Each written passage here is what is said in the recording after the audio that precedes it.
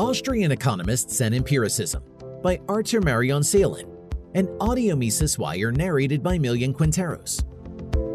Since its emergence in 1871, the Austrian School of Economics has provided systematic opposition to empiricism in the development of economics. The method and stride persists even with different players. Several papers and publications have criticized the concept of economics based on empirical evidence. Positivism and its different currents of thought are consistently criticized by Austrian economists. But the roots of attempts to make research objective are much older. In the Renaissance, the development of natural sciences neglected essentialism. Essentialism was seen as part of the Middle Ages, and so was attacked by Renaissance thinkers. We can also remember Francis Bacon, an English philosopher. Bacon advocated for the mathematization and quantification of every human experience, as well as the use of the natural sciences method to research social phenomena. The first round of the Methodenstreit involved Karl Menger and the German historical school. It must be considered more than a battle of methods. Ludwig von Mises explains in his essay, The Historical Setting of the Austrian School of Economics, that Austrians have been involved in a battle about science itself, and further clarifies why empiricism became the ruling trend in economics. Mises presented a strong link between scientists and the Prussian elite, and how their research justified the elite's pretensions. That scenario envisioned a strong and centralized state.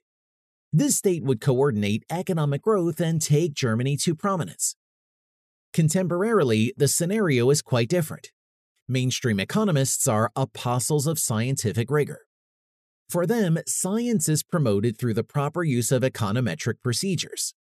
Moreover, they consider that facts are facts, which are set and cannot be distorted.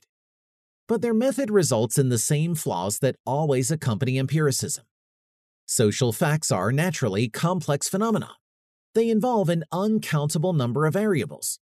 These variables cannot even be fully perceived and comprehended by the researchers, nor can they be isolated as a physical or chemical experiment.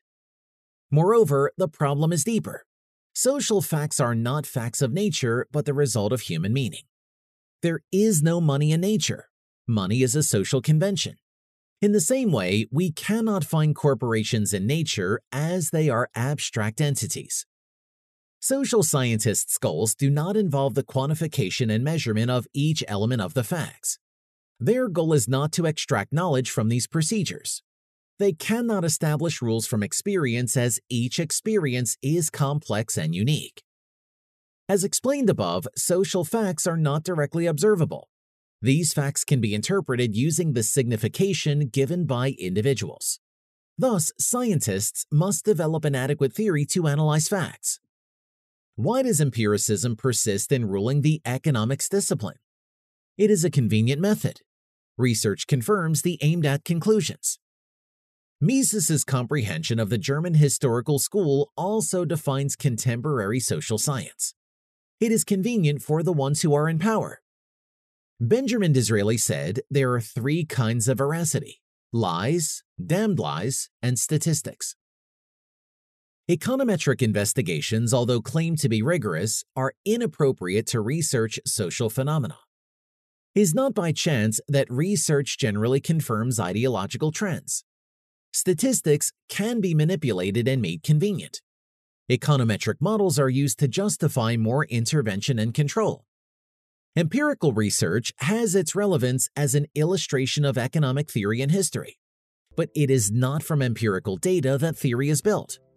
The theory comes from the logical enchainment of theoretical laws. These laws come from main axioms, and it is this theory that allows the interpretation of complex social reality.